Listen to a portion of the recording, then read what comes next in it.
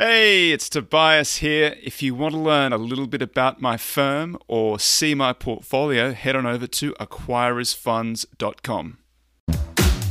Tobias Carlisle is the founder and principal of Acquirers Funds. For regulatory reasons, he will not discuss any of the Acquirers Funds on this podcast. All opinions expressed by podcast participants are solely their own and do not reflect the opinions of Acquirers Funds or affiliates. For more information, visit acquirersfunds.com. We're live, fellas. It's 10:30 a.m. Pacific, 1:30 p.m. East Coast, 5:30 p.m. UTC. No idea what time it is on the International Space Station. No idea what time it is in Sydney. The way you find that out is you put 5:30 p.m. UTC into Google and it'll tell you what time it is where you are.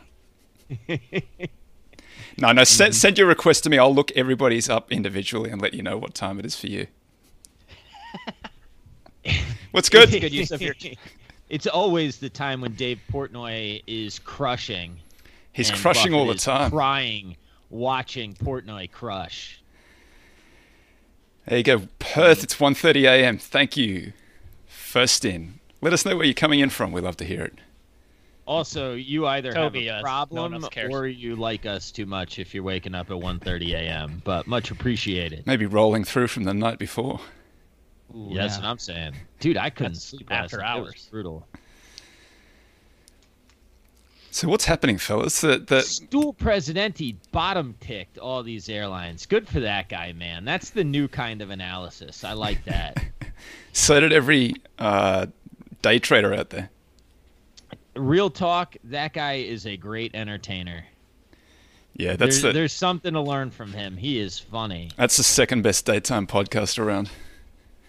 Yeah, well, ours is weekly. His is every day, right? Hourly, But he I think, he is taken over Jimmy Chilla as my guilty pleasure. Yeah, it's good. Hey, we got lots of places. We got Calgary, Scotland. Hopefully, they're all telling us what time it is. Philly, Dublin, How the hell are 10 sweet. of you saying that you're from all these places? It doesn't make sense. You got some nerdy 10. They're setting up 5 computers. Denver, everywhere. Denmark, Wisconsin, Sacktown, Switzerland. This is great. Nashville, what's up? I also got to give a shout out to, I've just completely blanked, Bermuda. Scintillating. Number by the way, 2 radio. podcast in Bermuda. Number 2 investing podcast in Bermuda. Thanks, guys. Appreciate that. 3-man division. Yeah, there's 3 podcasts. Hey, I liked your podcast with Huber, man. That was good stuff. Yeah, thank you. I've known Like John for a John. long time. It was good to chat to him. See what he's been doing. Nice guy. Yeah, Smart guy. absolutely. Easy to root for. Yeah, very much so. Yeah, that was a fun podcast. I remember when he started base hit investing. It's Yeah. crazy how long ago that is. It's I 2012 subbed to that or for a something. bit. I learned a fair amount from John. Flow Rider, Montreal. What's up? Delaware. Cool. Kamloops. All right. Welcome to Value After Hours. Whose intro is it? What are we I think doing? it's yours. You're doing it. Yeah. You've got all that Unless momentum. you just want to Go read out where everybody's Yeah, watching from yeah. the rest of the hour. It's the most entertaining podcast we've ever done. Welcome to Value After Hours. I'm Tobias Carlisle. I'm joined, as always, by my co-host Jake Taylor and Bill Brewster. Jake, what are you talking about today? I'm bringing part 2 of On Being the Right Size. We had insects last week. We're doing eyeballs this week. Awesome. What's your topic, Bill? I don't know. I can't. It's I'm thrown you. Smiling, thinking about being the right size. I'm probably going to talk about how price changes questions. Like the price offered requires different questions to be answered than the, higher price offered. I like It's a that. Terrible intro. sneaky good topic. It's a little bit reminiscent of the time that Brent Bishaw went to lunch or dinner with Buffett, and Buffett had that kind of comment like, price is the diligence, so the more you got to pay, the more diligence you got Prices to do. by due diligence. Yeah, That's what it said. that was smart. I'm just going to talk about we've been in this ripping market. There's a lot of Davey Day Trader, Robin Hood. Don't come at Stool Presidente, man. Everybody's getting hilariously rich. It's almost as if we've completely forgotten. Like, was it just 10 weeks ago? Wasn't that long ago that we were the other way? It looked like we were going to go through the hard deck at speed. I think now we're going to go into space at the same speed. I don't think that's going to happen either. But we'll talk about Lots of stimmy. Yeah, right after this.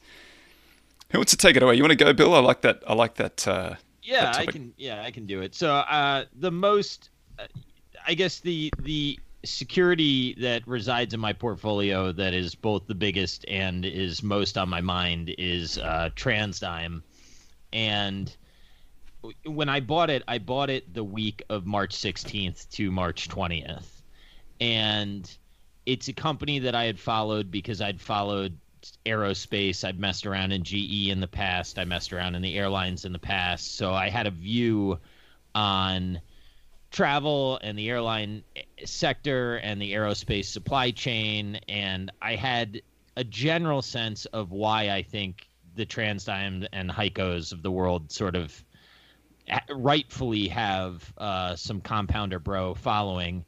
I was never really able to get there on the valuation. I just sort of thought that at the prices that they were offered at, you had to have a view on the business that I wasn't really comfortable with. And that week of March 16th to March 20th, everyone in the world was panicked because of TransDigm's leverage, which I understand. But when I was back at the bank, when companies would go to workout, we wouldn't really talk about leverage all that much. It was all about liquidity. And you got to have the liquidity to get through. Now, obviously, that presumes on the back end for someone like TransDigm, I think they have a slug of debt that's maturing in 2025, I think it was. Like, they've got to be able to refi it. So you need to have the trends of travel going in the right direction to get people comfortable rolling the debt and whatnot. But their maturity profile was not one that I thought warranted, real concerns over bankruptcy that were imminent. And I have a couple people that I talked to a lot that had called me to ask about their covenant issues. They have a springing covenant if their revolver is 35% drawn, and it was pretty clear that it wasn't going to happen.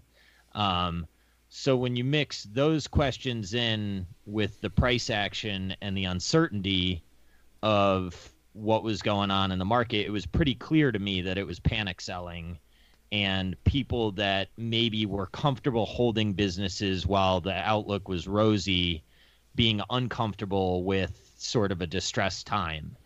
And the questions that I had to ask myself to buy the security there are so much different than the questions that I have to know. Like, I don't even know what to tell people about it now, right? And how much has it moved in that period?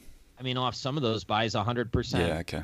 I mean, today it's down 5%, so whatever. But it was 10% of my portfolio when I bought it hard when I swung, and it's just been a face ripper. It's even outperformed the rally. So I trimmed it on Friday. It got to 13% of my portfolio, and the valuation just sort of like got a little stomach churny. Yeah, you don't want to take that kind of bet at 13% of the portfolio. Yeah. So I took down 3% of the portfolio and brought it back down to 10. But it's hard to now have 10% of the portfolio in a company that I don't have as good. Like, I don't know how to out analyze people in this security. And I think at these prices, that's what you need to do. What I'm somewhat falling back on is I believe I made a really good buy. I believe the cash flows will be there. They give special dividends in cold hard cash. I think I will get some in the future. But it's odd to be in a scenario where when I bought it, I asked myself, are you willing to live through a 50% drawdown? And I'm actually looking at the exact reverse. Can you hold through a 50% gain? Man. No, but I don't even mean it like that. That's not what I'm trying to say, because it's everywhere, right? But I have been talking about, just last week I talked about, Spirit Aero Systems and Hexcel as two things that I thought were sort of interesting. That, I honestly was thinking of paring down TransDigm. I own a little Heiko, not much, because that one's like never really got all that cheap. But like I wanted to pare down those to go into the more cyclical ones, was sort of like where my head was at. And all of a sudden those have ripped, right? The freaking United bonds that I said that I liked at 11 are down to 7. The speed at which stuff is moving, I don't even have the time to do any of the work that's necessary to have a view on the stuff. Like the second neither does anyone else. Gone. Yeah, so my default position has been to hold what I know I own, because I do like the asset quality. And if it costs me some performance, at least I can go to bed at night knowing that, like, I'm not in order to play a different game, I would need to be gambling, and that's what I am trying to avoid. But it has been tough to watch the stuff that I think is cheap just like fly on me before I can even open up the 10K. It's crazy. So maybe sorry. Good segue into your topic, Toby. I think what Bill's touching on, though, is an important idea, in that at different price levels, there's different skill sets required. And probably at expensive prices, you have to be an above average analyst to expect to do well. But when the game shifts to low prices and fear, then you have to have a psychological edge. And you don't have to be as good of an analyst probably when everyone's just trying to dump and get to cash as quick as they can. Just need some mangoes. Yeah, I think that really is the issue. It's because fundamentally what that bet came down to, and we'll see if I'm right over time, but is, do you think that travel will rebound? And the amount of research that I'd done in the past, I was comfortable owning airlines and all that. I didn't have to answer that question. That question had already been answered. So then the question to me was, do they have the liquidity, and do I think they'll be able to roll the debt? Those to me were like the questions that mattered. And even people that I really respect that have owned it for a long time that bailed on it, they were, some of them were like, I just don't deal with distress. I don't really mind distress all that much if I understand what's going on. Well, here's my question. If everything's moving as quickly as this, are you rationally being Davey day trader? Like, are you behaving rationally, trading this stuff faster? Because, there's some stuff in my portfolio that's kind of, I like it at one price. I'm not smart enough to analyze it where I hold it now. Like, do I punt now? Does that make me, it's not day trading, but like you got to trade a lot more, which is, I almost wrote a piece saying this is one of those weird times where value guys, and I kind of meant it on the way down, where value guys got to do something they're not comfortable with, which is do a lot of trading. And I didn't really think about it on the other side, but now I'm looking at some of these positions, like there's still cheap stuff around that hasn't moved, and I've got this stuff in my portfolio that's like, now you got to have a view. Yeah. Yeah, I think that's the tough thing. And I guess that, taxes start to get involved. Is somewhere in March, I was still chewing through short-term losses. So it was like, oh, well, I can trade this. I was incurring some short-term losses for that matter. But I'm sort of like through that. So the questions get harder now. Now it's like, well, do I want to trade an asset that I think legitimately I bought at a good price that has a good, like, fundamental cash flow underneath it for, a puff that I might have to pay taxes on later? And my answer's been no. But if I look back and I underperform going forward, it's not going to shock me. I mean, TransDigm and Heiko are like, I said it, like gut churning. They've come off a little bit from where they were, but on Friday I was just looking at them like, how the hell are these businesses trading at this price right now? I get it. I do get it on a spreadsheet, but I'm not sure I get it, if that makes sense. For some of the stuff, sorry to get the irony of that. Like, I don't know if you guys have seen that meme where it said like, sub 100 IQ, it's going up, buy it, bro, right? And then 100 to 130 is, things are messed up. How could you be buying? The Fed's intervening. And then 130 IQ above says, it's going up. Just buy it, bro. Right? It's so different than what you're talking about, Bill. Well, that's been true for the last 12 years. Like, anytime you've done anything risk managed for the last 12 years, you've just been an idiot. Like, even as recently as the March drawdown, anything you were doing to kind of protect yourself there, turns out that was dumb because we're back to all-time highs. So from March 5, 2009 to today, just a straight line up, except for a few pullbacks, which were evidently they were all buying opportunities. Buy the dips. Maybe the Robinhood guys are right. Well, look, the other part about the TransDigm thing is I say like, oh, the questions were easy. I bought a fair amount of the debt too. I mean, that was yielding 11 and its coupon is 7.5. I like that. And I was like, all right, I guess if I'm wrong on this, at least maybe I can protect myself on the debt. And, I feel like fucking Buffett after 2009 when he was like, yeah, I should have just bought all the equity. Like, what was I even thinking about the debt for? That's stupid. I think it was smart, but in retrospect, it's just like, man, you were dumb to worry about risk at all. Because you only live through one path of all of the possible paths. And that's right. The thing that really good investors do is they consider all possible paths. And if there are paths where you donut, then you don't take that path, because if you do it enough times, you're going to get the donut eventually. So you just keep on investing where you're maybe you're taking away some of your upside to make sure that the donut isn't on the table, and then you get to be an old man investing still in the game without having ever blown up. That's what I'm trying to do, but it feels real dumb right now. It's short-term pain. I mean that as a joke. I don't actually mean that. But when we talk about sort of what are the behavioral consequences of some of this, I do think like, if somebody said, I'm just going to buy equity, and then, if I keep some cash around in the next, I'm just going to wait for the government and the Fed to announce their program, and then I'm just going to buy like crazy and go on leverage, I'd say, that's actually a fairly rational response to the last two crises. That's like 4D chess, which is, I can't play 4D chess. I can barely play 1D chess. I mean, I can't either. But it's interesting to me. Like, that would be, if somebody said that's their strategy, I'd say, yeah, that might be an Icarus trade, but I don't necessarily disagree with it. It seems like a dumber strategy is to try to be prudent and have cash around waiting for like a real drawdown, because it seems like those, I mean, famous last words, they're not taken off the table, right? I mean, we might incinerate fiat currency trying to do this, but it does seem like policy in general is going to be against you all the time. Well, I think that there's some weakness in the US dollar over the last few weeks that seems to have been somewhat responsible for the run on the stock market. I've seen a few charts to that end. Yeah.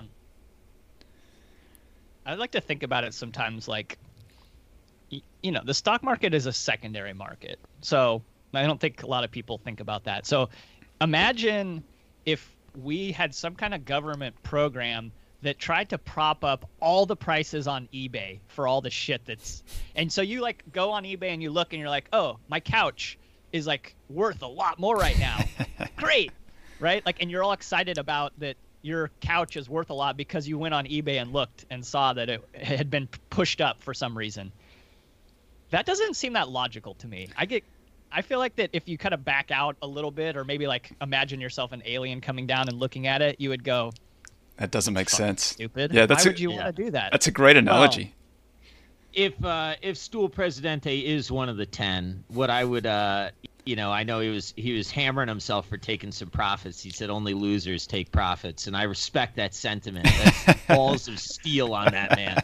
But what I might suggest is, as someone that's followed the airlines for a while, there may be a little more fundamental weakness than current prices anticipate. So, to your point on secondary markets, down GDP, like that kind of weakness. Yeah, I just this is the type of recipe that is toxic for them, right? Overcapacity, smaller airlines, more debt. Just read some history. Dude, and what's the worst thing that can happen? It'll go into bankruptcy, and then it's like a 10x from there. 10x. Well, this is an easy game. Then what you do is you have the cash on the sideline. You buy the day it files. You quadruple down. 10x. Buy all of it. Do you guys understand that one at all? Well, no, I don't understand half the shit that's going on right now. I think this is crazy. It's just the market is full of gamble at the moment. Like, you think you're getting it. If I doubt that most people who are buying that even know that it's in bankruptcy. But if they do, like, you just look at something that's down gigantically, and you think, well, if this thing goes back to where it was, that's like a 10x. So I'm going to make so much money here. It's worth having a punt on it. It's worth gambling on it. So they put a position on 10x it. Let's go find some other bankrupt stocks to buy. It's like, why wouldn't you? Yeah. I think there's something, like, somebody was talking about how the NBA season is starting up soon. And if, like, you don't understand why that's bearish for this market, I find that to be very compelling, actually. Like, the whole gamble, like, having another outlet for gambling. No, I forget who said it. I saw Meb commenting on it, I think. Oh, is that right?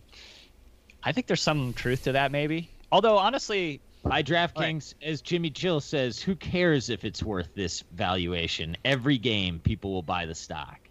Yeah. The Round Till boys have got a betting ETF out, Bets, BETZ. They're good fellas, so check it out. Yeah, there's no possible way that that's toppy. Also, if you're just tuning in, this is not investment advice at all. Do your own due diligence, please. Don't come here for that. I love. I've got just like a running list of all of the crazy stuff I've seen in this market. I've just been writing it down since we've been talking here. So the Hertz bankruptcy is like, that's bananas, right? But we've seen that kind of behavior in Tilray. We saw it in Beyond Meat. We saw it in Tesla. Happens all the time in Tesla repeatedly. Davey Day Trader, what a phenomenon! He's a hilarious guy to watch. I've got no idea if he's making money or not, but it's funny as hell. Tesla gets a competitor. They name it Nikola. I don't know if he's got a middle name, but if he does, then we got to go get that .com and launch that piece of dog shit. Before we get into this, wasn't Ubin behind this? Ubin's no joke. I don't know. He's gone sideways a little bit recently. We'll see. Just saying. Is that how you say it? Ubin, 2 B's? I don't know. No, he's very smart. He's very smart. I'm not sure. I don't have a strong view on that one. Only because I don't know. But mate, he's not buying that retail. He's buying that in the. He's buying the SPAC. Like, this is. I endorse this kind of strategy. Go buy the SPAC. Wait for it to get taken over. Then wait for it to rip 70% or whatever. That bloke. It's like a $9 billion. That guy's worth $9 billion. The whole thing's like a $30 billion enterprise. Got no product. Just got a name. Dude, I don't disagree with you. And that's when somebody asked me about Chemeth and his SPAC. I mean, read SPAC documents and see what the guys that put the SPAC together, their deal and your deal are completely fucking different. Ubin's a seller in that scenario. He's not a buyer in that scenario. You're on the wrong side of the table. Yeah, that's right. Yeah, he created the pixie dust. You're just buying it at a huge premium to what he paid. It's actually a great value investment if you can pull it off. I've got some more stuff on my list. I got Druck, missed it again. Yeah, loser. If he goes all in, know? Well, it sounded like he was getting ready to pull the trigger again. Yeah. Is this him getting sucked into TMT and 99 all over again? Well, that's what I'm thinking. Yeah. You know, the real harbinger last time was Tiger closing up shop March 2000 with Julian Robertson saying, "I don't understand this market anymore." Ring a bell, that's the top. So what's the equivalent now? Baupost? I don't know. Yeah, let's see if we can... Yeah. I think we're live. Hold on, let's see. Gonna have to edit this one a little bit. Just a little. Sorry, team. Mouse fell out of the wheel. We back. I got him back in his wheel. They say we're back. People. Sorry. What's up, people? Yeah. So Toby, who's your internet through? You better not say Charter. That was Cox. Yeah, it was. Come to the good guy. Mate, do I have any choice? Like, there's one dude. There's one choice, isn't there? Otherwise, it's like satellite, which is like dial-up. Point of the industry structure that I like, but yes. You don't have you don't have much choice. What a disaster. Also, we still can't see your video. Oh, you can't? At least Jake it's on. Can't. I don't know. All right, well, I'm pretty sure it's going. Hey, team, can you guys who are out there, can you tell me if you can see my video? Is it coming through? Ooh, fire the tech team. The people are upset, sir. Yeah, I'm gonna take the tech team and kick the shit out of them. I'm gonna have to turn off these comments. I can see them. They are sort of tough. They can see us. Awesome. We talk about European stocks. I can, but it wouldn't do any good. I don't know anything. Anyway, where were we? I don't know. We're lamenting. I get something about Baupost, and then the powers that be at Google shut us down. Yeah, we got shut down. Makes sense. Too political. Too much truth. Yeah, you start talking farming or COVID-19, and you're not making too any much money. Truth. All right. Well, we're gonna have to get this going again. Well, there's two other things I wanted to mention, and then we'll move on to Jake's. One of them is that the RSI is at the highest level ever. So I think that's relative strength index. That's how hard everybody is bidding the stocks. That's just because you're coming from so low. Keep going up. Duh. Next. I don't think that's how it works, man. I think it's like it's it's science. That's how it works for sure. And it was I think I said Druck, right? Druck pulled a lever somewhere. Oh yeah. Anyway, I think that you and I have got the same topic. Basically, there's a lot of gamble in this market. The thing about Druck is you just can't. I mean, he changes so quickly, and the way that he talks about stuff, like it's I think Vitaly said this to me that it can both be true that the market can have risk reward problems, but you can still find good risk reward within the market, right? And like what you don't know what Druck's looking at when he's talking about it and stuff like that. So when he was talking, I think his words are a lagging indicator as to what his portfolio looks like more than most. Well, he did rip up $6 or $7 billion in 2000, which is, that's real money. Back then, that was real money. Now that's what you pay to get your car washed, but that was a lot of money back then. That is crazy that he did that, but the crazier thing is that he could do that, and his record is still pretty good.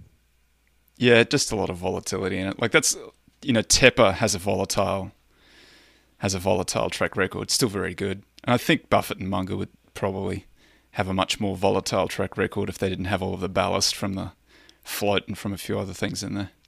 The Phantom on Twitter was talking about yesterday. He was talking about, has there been any concentrated investor other than Buffett and Acri that hasn't blown up?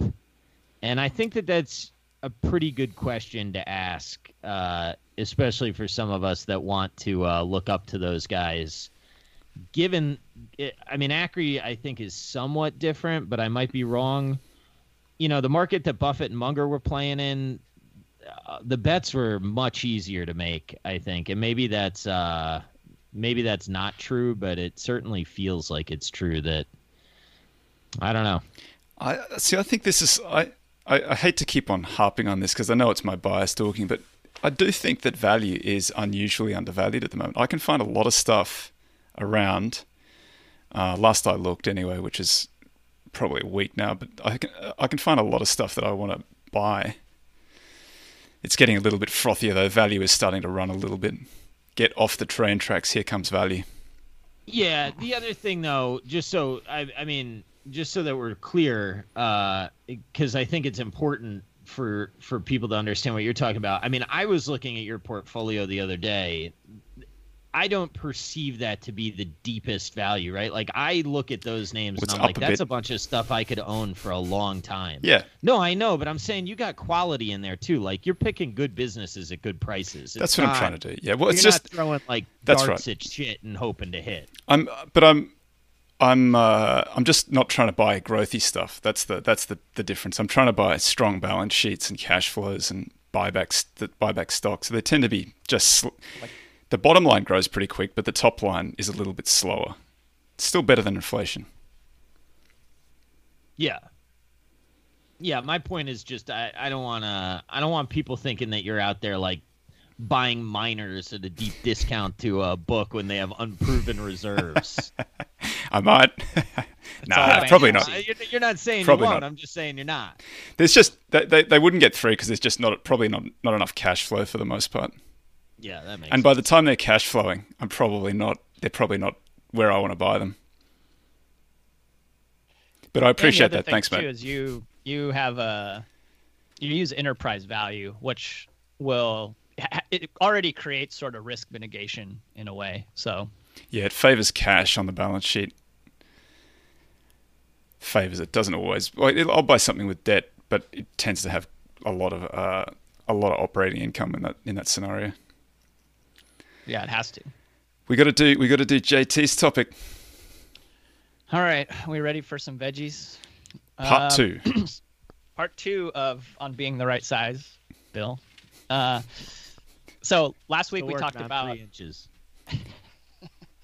We talked about how insects can only get to be a certain size based on limitations of oxygen diffusion in their bodies. Well, this week we're going to continue with that same paper that JBS Haldane wrote in 1926.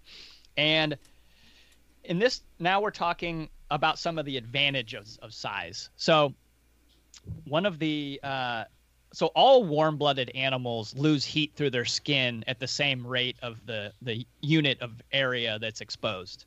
And so what's interesting is if you took 5,000 mice, they would be the same weight as a man, but because they have so much more surface area, they actually require 17 times as much food and oxygen as a man would.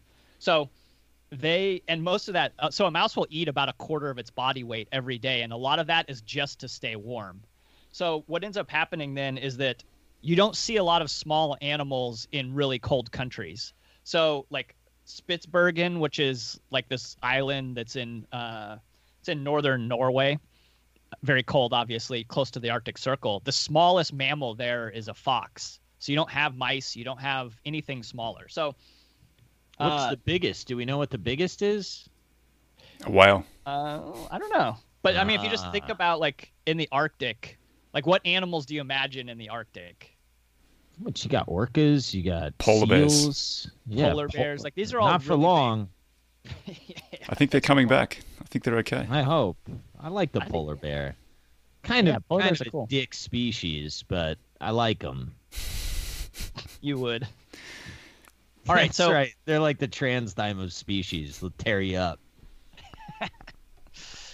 So let's talk about the human eye. And, inside in your retina, you have about 120 million rods and about 6 million cones. And the diameter of each of the rods and cones happens to be the exact average length of a wavelength of light. So each one is basically capturing a wavelength. And so for two objects to be distinguishable for you, you have to have sensory input enough to capture both inputs and create the electrical signal for your brain to see. So if we had fewer rods and cones and they were bigger, we wouldn't actually be able to see as well. But they're not smaller than a wavelength of light because that doesn't even really make a whole lot of sense, right? Because that same amount of light would then fall across two rods and cones and wouldn't be able to produce a differentiated signal for you to read. So what that ends up what that does is that small animals have unusually large eyes relative to their body mass, and big animals have unusually small eyes. So, you think about a whale or an elephant, like their eyes are not much bigger than a human eye. And, you think about like mouse and all these other smaller animals, like their eyes are unusually large. And a lot of that has to do with being able to create enough rods and cones to be able to see. So what we're really talking about is Mother Nature backing into, through physics and math, economies of scale. Like it takes a certain amount to be able to see, but it's not going to waste resources by like with a whale having a giant eye. It doesn't need it, right? So all right, so what's the punchline of this for in a business context? I think so. I'm in a business now, and a lot of this is kind of inspired actually by Andrew Wilkinson talking about these like smaller internet businesses that can produce $100,000 to $200,000 maybe of cash flow, but not more than that really, because it's just too niche.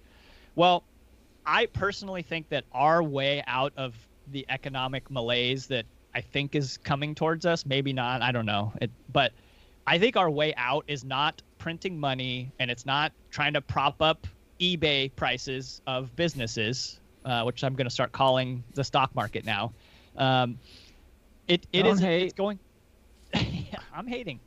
It's going to be through people discovering that starting these little businesses and serving some little niche that they're uniquely capable of serving will be able to create much more economic opportunity. Now, how this relates to the eyeball thing is, if you think about, like, you need a CRM, maybe you need an accounting system, you need some way to interact with customers, like an emailing program like MailChimp or whatever. Sounds like you need Microsoft. You need Microsoft. All of these things, they got your cloud. Yeah, but that's the amazing thing. Like, all of these things now are available in a stack for probably under $100 a month. You could create a pretty reasonable business. Whereas if you had to have farmed that out, 20, 30 years ago, the size of the business that you would need would be much bigger, right? So now to have an eyeball, which I'm trying to draw the correlation here, like in an economy of scale, to have an eyeball in a business, it requires much less resources. So the size of the businesses that are sustainable could actually be much smaller than they were 20 or 30 years ago. And I think that's our ticket out of economic problems. And it's not printing money, and it's not throwing money at the big businesses and then trying to get them to promise not to lay anyone off. I have bad news for you. They're going to lay people off as soon as it's politically expedient, if we actually end up with 50% down in GDP. Like, these are rational actors. They're not going to just sit there and subsidize employees. So that's bad news. Yeah, I love that. Sorry, go ahead, Toby. I was just say I love that analysis. I would just wonder what the second order of that is. If everybody can make money from home, day trading or running their Shopify business, does that mean that things that require, like, if you have to cut somebody's hair or you have to get your hair cut, does that mean that those services become slightly more valuable because those people can't get any operating leverage? They're just going to be a one-to-one, need a physical store. I wonder if they get a premium. They probably deserve one.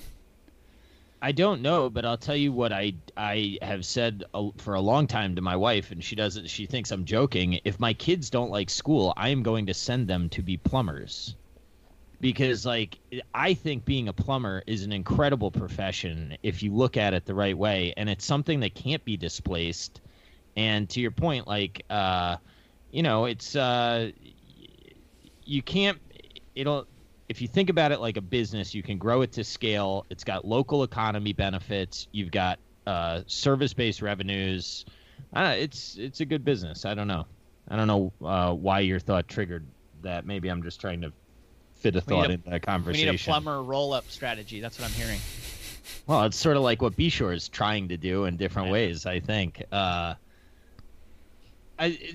two thoughts that I had about the right size, and I know I've talked about it a lot, but now that I'm talking about it, I might as well be public about it. The thing that I think that I have started to understand about how aerospace works is, like, Boeing is so big and the R&D cycles are so long, and GE is so big and the R&D cycles are so long, and you get stuck in, like, these perpetual R&D cycles. So it's like, okay, this plane is coming off the bat, or off the line. Now we got to invest in the next one, and all our suppliers need to do it. And there are little pockets of a value chain like that where you can be the right size to actually generate the profit. And the mammoth in the whole ecosystem is too big to focus on that profit center. But that mammoth also requires you to deliver parts quickly. And there are things that scale enables that, like, the mom and pop just can't do. And I think that's when people talk about, like, going through a supply chain and finding the kink where the economic benefits sort of, like, accrue, I think that's a good way to think about it, is, like, where is the right size to be in this, and what are the recurring cash needs, and who maybe doesn't quite have that but can benefit from some of it. I don't know. It's just it's an interesting thought to keep in mind. There's some great commentary in when you guys go back and watch this show. You have to see the commentary because we've got some smart listeners. I've been really enjoying it. So I have keep one going, more, JT. Yeah, probably light me up saying that no. the It's all good. Valiant, It's all good. Lose everything. Bring it, bitches. So the last where Haldane closes this essay is that just as there's a right size for every animal based on physics and math, there's a right size for every human institution. And so he's talking about like Greek city-states and how they had direct democracy, and it was that you could sit there and have an orator talk about what legislature, and they could vote on it directly, right? But you could only get to be a certain size to have, because of the technology available at that time, like you can only yell so loud for the crowd to hear you, right? Well, we found a way around that through representative democracy, republics, Rome, and then even the UK, and then the US. And so we've had an ability to have a bigger organism based on using representative. But I can't help but wonder myself, and this is what's really interesting, is that Haldane was actually like a really devoted communist in his youth. And after studying all this stuff, he recognized that communism probably couldn't solve all the problems because it was too big, like too many factors involved, too many people, too many opinions. And so he actually made, like, I don't know if it's kind of a joke, but that he thought Henry Ford could run Luxembourg because Ford as an entity already had more employees than there were citizens, but he didn't think that it could be able to run the US. Well, this has me thinking a little bit more about, we have some tools nowadays that are absolutely amazing as far as communication goes. And I can't help but wonder let me ask you guys, do you guys feel represented by your representatives in government today? Negative. I don't know. This is sort of a hard question. I mean, the real answer is I think that people go and try to do the right thing, and then the size of the federal government requires fundraising all the time, and incentives get screwed up. And then within the communication tools that we have, the loudest voices are the ones that tend to win, so the conversation gets skewed to the polls. But when I usually start talking to people or listening to representatives talk about non-hot button issues, I am more often than not pleasantly surprised, and there's more common ground than is perceived. That's the real answer. Well, let me ask you this. Do you think it would be possible to now, with these tools, have a more direct democracy again, and where we can all vote on things that we care about?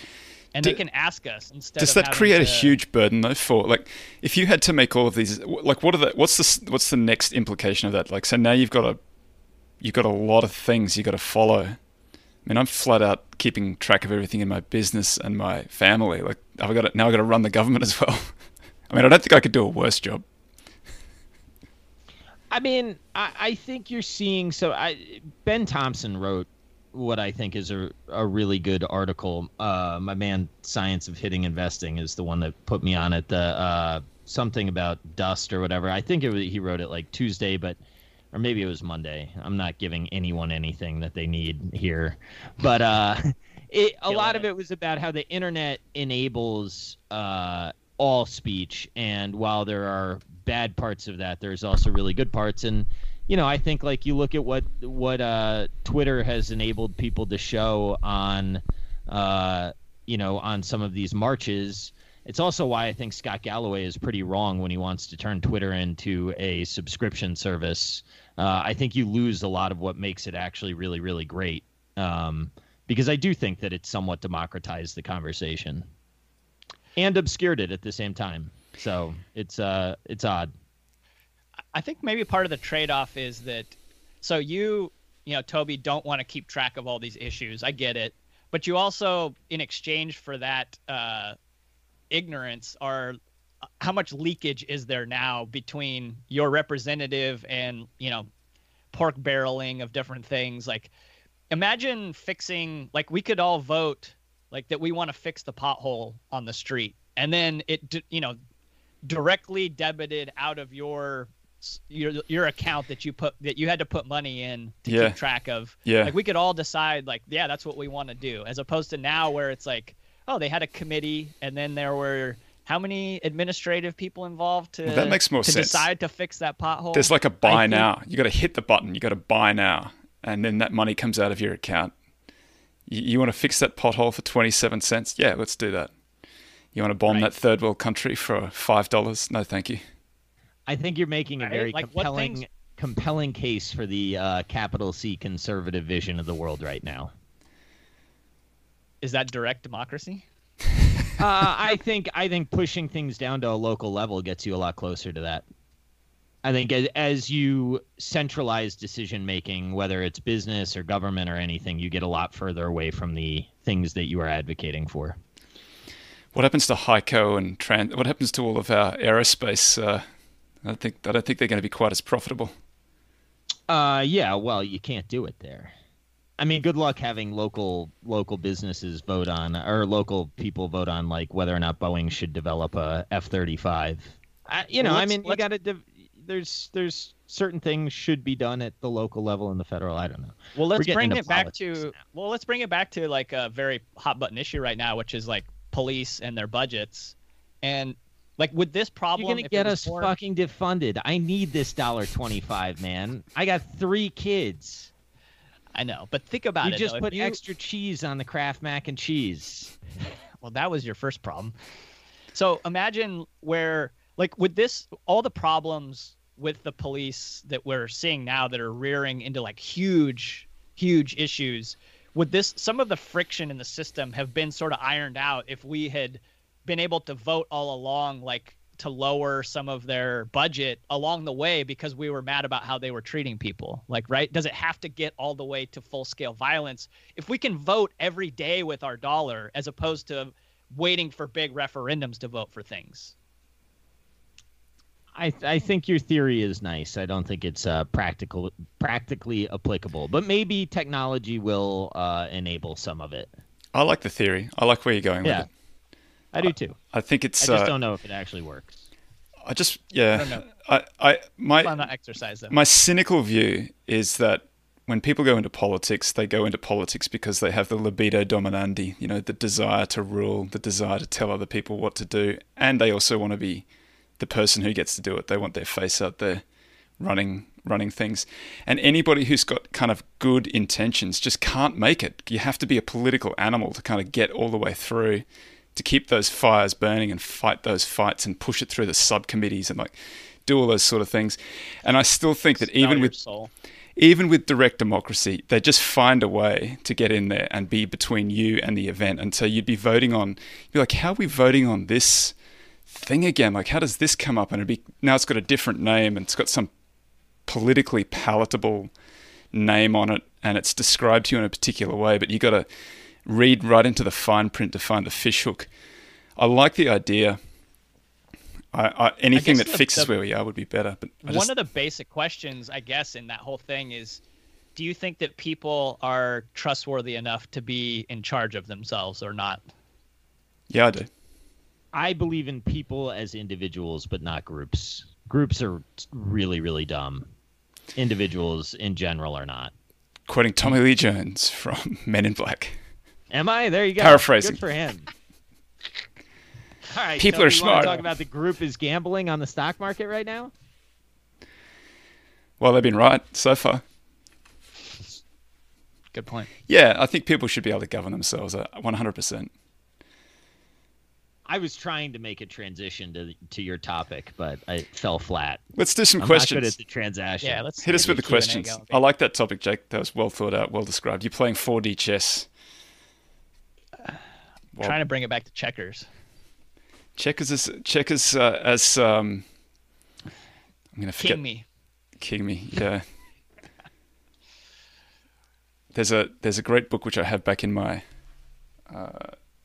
The Education of a Speculator. Help me out with the name. I'm blanking a little bit.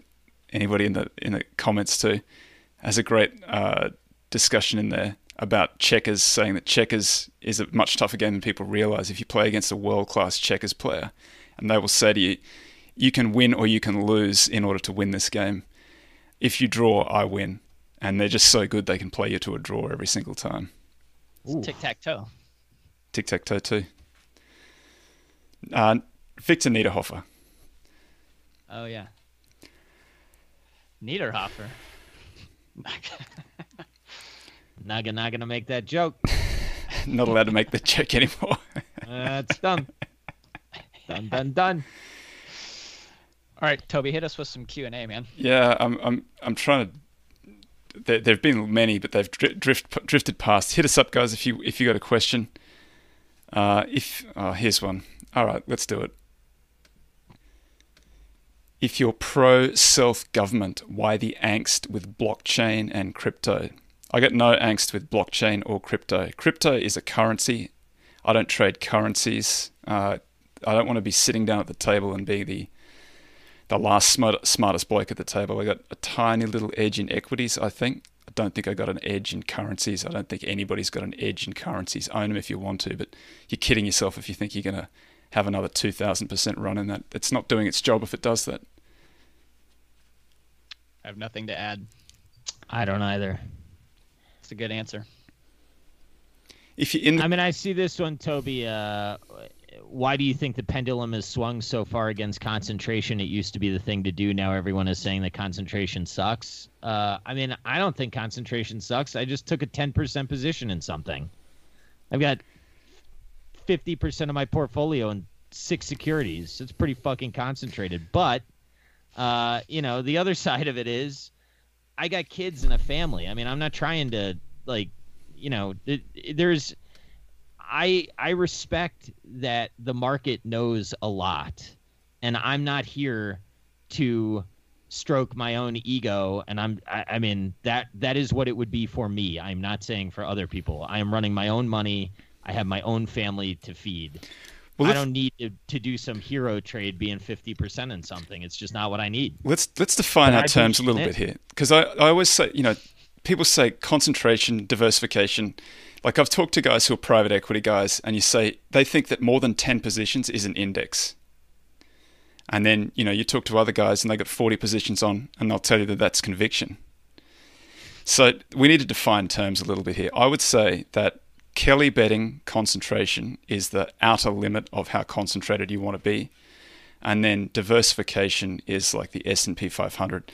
So concentration is closer to the Kelly betting end of that. Don't have to go all the way there, but probably 10 positions is, you can consider yourself concentrated. 20 positions, you're probably not concentrated. Is that fair? Didn't you write a book on concentrated investing? Yeah, I had this argument in there. Okay. But it's one of those things. Like, I have the conversation all the time. I have somebody telling me how much they believe in concentration. I go and have a look at the portfolio. I'm like, this is not concentrated by my definition. Yeah. Is that fair? Actually, my topic next week is going to give you a physics-based reason of why concentration might be more dangerous than you think. There's survivorship bias, and everyone, in all the heroes that are concentrated, there's 10,000 that thought that they were super smart, and you never hear about because they're the people that got concentrated on the wrong bet. So, if you want to make that bet, go make it. Let's see. Like Buffett said he'd be 50% in his top position. I think Buffett is at least 5 times smarter than me. So 10% in my top position is enough for me. That was literally the point that I was going to make. Not to that same extent, but the guys who are talking concentration is Warren Buffett.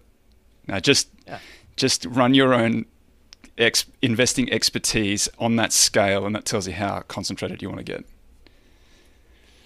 Do you think there's anything about the opportunity set, though, that should dictate your concentration? There are certain times where, all right, like to bring it back to like a biology example where, let's say there's a whale and you want to get that whale to eat because you're going to eat on it a long time. And then there's other times where you need to bring a net and catch like 1 million minnows and you can eat those for a long time. Right. So what are the times? What are those 2 times? Let's say like 2009 and there's tons of nets out there and you just come out with a basket and you buy all of them and you don't need to concentrate. You don't need to be a hero. And you collect all those little minnows and you know that you're going to eat pretty well for a while. And then there are other times where maybe in more expensive markets, actually, where you're like, okay, I can't really shoot with a shotgun here because there's not that much, it's not that target rich of an environment. I better get the rifle out. That's shot selection rather than how much of it you hold, though, right? Would you necessarily become more concentrated because there are fewer positions around?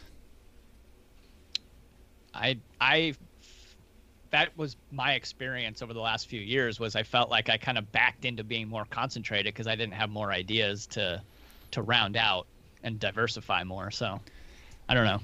I just wonder whether that means that you just should you hold more cash in that scenario, or own more? Because depends how good the idea is, right? But that's not so much a time of the market question. It's not so much of this is a time for a fishing net, or this is a time for a whale harpoon. This is a you're looking at the animal and you're saying, I need a harpoon for this one, or I should just get out the fishing net. Yeah.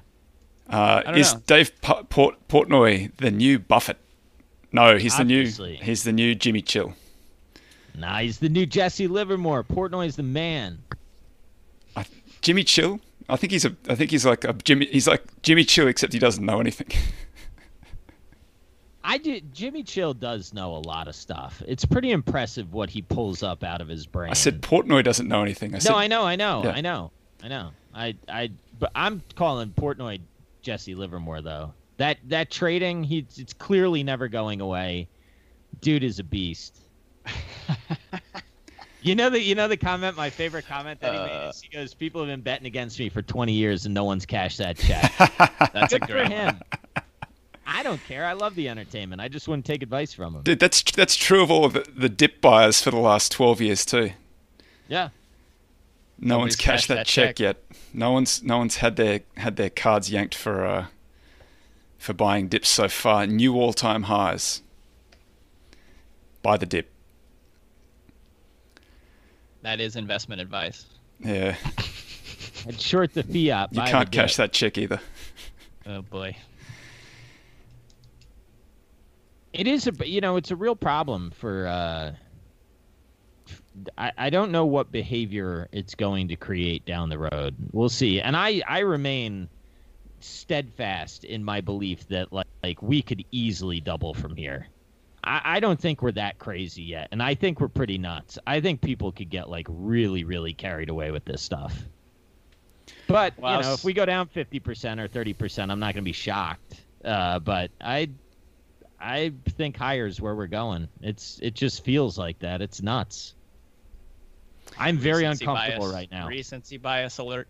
Yeah, I got no idea. It's not that, man. It's the size of what the Fed is doing and the amount of the government stimulus and the idea that there's still skeptics out there and there's still people that are arguing that things are cheap relative to rates. So, I mean, like when Munger was talking about the Nifty 50 and he said we're not even close to that. I mean, he means we're not close to that. So why couldn't we get close to that? We're not there now. We're going to answer the question in the next little while whether the Fed can print us over a gigantic crevice. Like, are we going to get air over this whole thing and just land safely on the other side? Or does the underlying matter? If the underlying matters, and as a value guy, fundamental guy, I tend to think that it does. If it doesn't, we need a new job, man. It's going to be devastating. Well, if it doesn't, it's got to change the way you invest, right? You become a flow, momentum, go guy. Yeah, you trade momentum all the time, and the CFA is like Gone. Society needs to shut down. Security analysis, bin it. Yeah, you just become chartered market technicians. So this is a question that follows on from the same thing. Why is Warren Buffett doing so poorly? I think he's doing okay, but too old. The game passed him by. Yeah, there's a new sheriff in town. Davey Day Trader. It's a size problem. It's when you're at that size and you do $1 billion acquisition, it doesn't move the needle. But what about when you sell airlines? What about when you sell Bank of New York? I mean, I think it's a little too early to determine whether or not he was wrong on those. But in the short term, it sucks. he's not losing any sleep over in this, so I wouldn't. Don't feel too bad. Yeah, I think he's doing okay. I'm not too worried for him. Two shits about what Davey Day Trader says about him. I think he'd see I think he'd enjoy it, wouldn't he? It's funny as hell. I think he would like it. I mean, I don't see how you can watch it and not like it. I also like when Portnoy was like, he's a Hall of Famer. He's great, but like the old man lost it. Now I'm taking, I'm the captain now. His crown. Yeah. Look at me, I'm the captain now. Yeah. Hilarious. It's just math. Dude, if I'm Buffett's age and somebody's saying that Brewster lost it, that means I'm good enough to be known. So bring it. Yeah. I hope I have haters. If I have haters, I'm doing something right. I do. I was telling Bill, like, while Toby was on a vacation there, that on the one hand, like, part of me is very sad for a lot of the people who are going to get, I think, going to get shellacked by this type of behavior. On the other hand, I can't help but wonder if this isn't like 2004 World Series of Poker, Chris Moneymaker winning and just sucking in all of the dumb money and the minnows, and the sharks are all rubbing their hands together. And these same people who are putting that amount of thought into buying will put the same amount of thought into selling at some point, and we'll have our opportunities, I think. Well, I saw a great tweet today that was something like all of the bigger guys have to chase now because everything's run and everybody's been too risk off, and so they're going to have to buy into the market, and they're going to be buying from all of the Robin Hooders. So the Robin Hooders have made their money. They're going to offload to the pros. Wait for round 2. Yeah, that's not how this works. In fact, I was thinking about it. My kids have been wanting to learn how to play poker, and so we've been playing as a family. And I played a fair amount. What are you of poker playing? Hold'em or PLO? Yeah, Texas Hold'em. More action in PLO. Yeah, but we, this is just like we used to call them baby rattlesnakes, right? Because they don't know their own power, and they're like overly aggressive. And you just have to hang back. You wait a little bit until you have, a nut lock hand, and then you take all of their money, right? Yeah. Like and I think that same analogy kind of applies here. You need to be patient. You need to wait till you kind of have a lock hand. Don't be trying to out aggressive them at this point. I don't know. I've been patient for like 11 years and pushed my chips in on 320, and here we are. Nothing's changed. Yeah, it is. Usually, there's more time in between the. I mean, here's the other between bottom and blowout top, right? Here's the next part of that scenario, though. We're talking about poker. Like, you could be a 70-year-old dude who's been playing his entire life, and you come across all of these kids who are, they've just learnt a new game, and you don't know how to play that game. They've learnt the hyper-aggressive, loose style. And it looks crazy, looks chaotic to you, but there's method to it. Yeah, but I don't think that's happening. I'm just kids playing like 10,000 hands a day, and but that's not what's happened here, right? Like if you're buying stuff out of bankruptcy or actively in bankruptcy, that's not like I've seen this 10,000 times and I know that this. You don't think they cracked the security analysis, went to that section on distressed investing and calculated the net value, like figured out the 4D chess of the bankruptcy process and worked out they were going to make some money there? If they have, then kudos to them. I don't think so either. Just playing devil's advocate. All right, guys. Wait. Gavin Baker had said this on Twitter, and I think he's right. He said, has any stock that had a liquidity crisis not doubled? Right? And like the two... Out of everything that I saw, the two that sort of eat at me are letting go of Restoration Hardware and letting go and not buying. I mean, I held it for like literally overnight and I just couldn't sleep. Eldorado Resorts. And those are two businesses that I've watched for a long time and I really wanted to own. And like Eldorado on a risk adjusted basis, I messed up by not holding that. Like but they were legitimately on the verge of bankruptcy, or at least my perception of it. Right? You missed out on a great opportunity there, mate. Yeah. Well, dude, from 8 to 46. So, I mean, like the equity was truly priced as an option, and I guess I was not creative enough to allow myself to see the ways out, and I really didn't buy the theory behind, the government might be able to save a lot of these companies, and I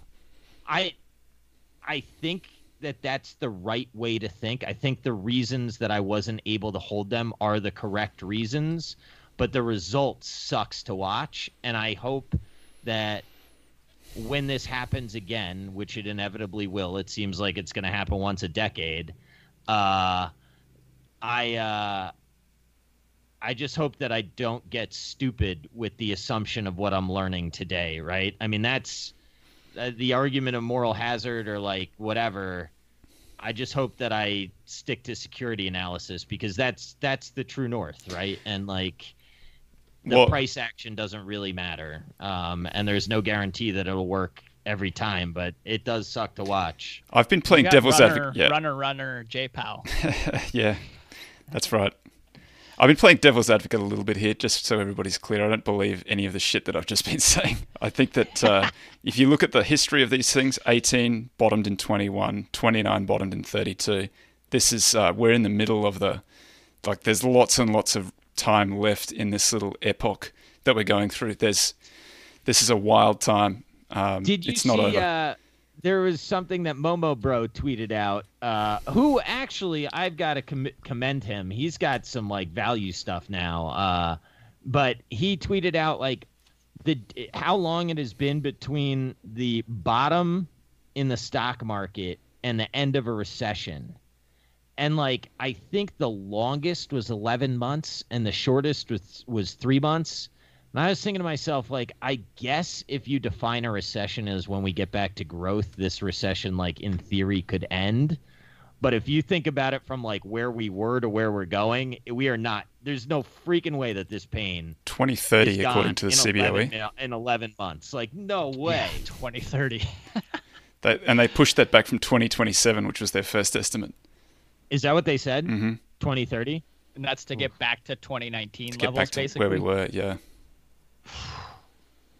Good luck with that. On that note, I'm ready for the slog. That's why I'm glad I picked stocks, not the index. Yeah. Thanks, folks. That was really fun. Sorry for the technical difficulties. I'll have the tech team shot. See you next week. Yeah, quickly.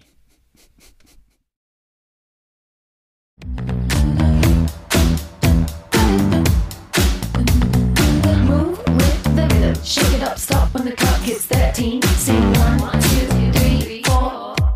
Cause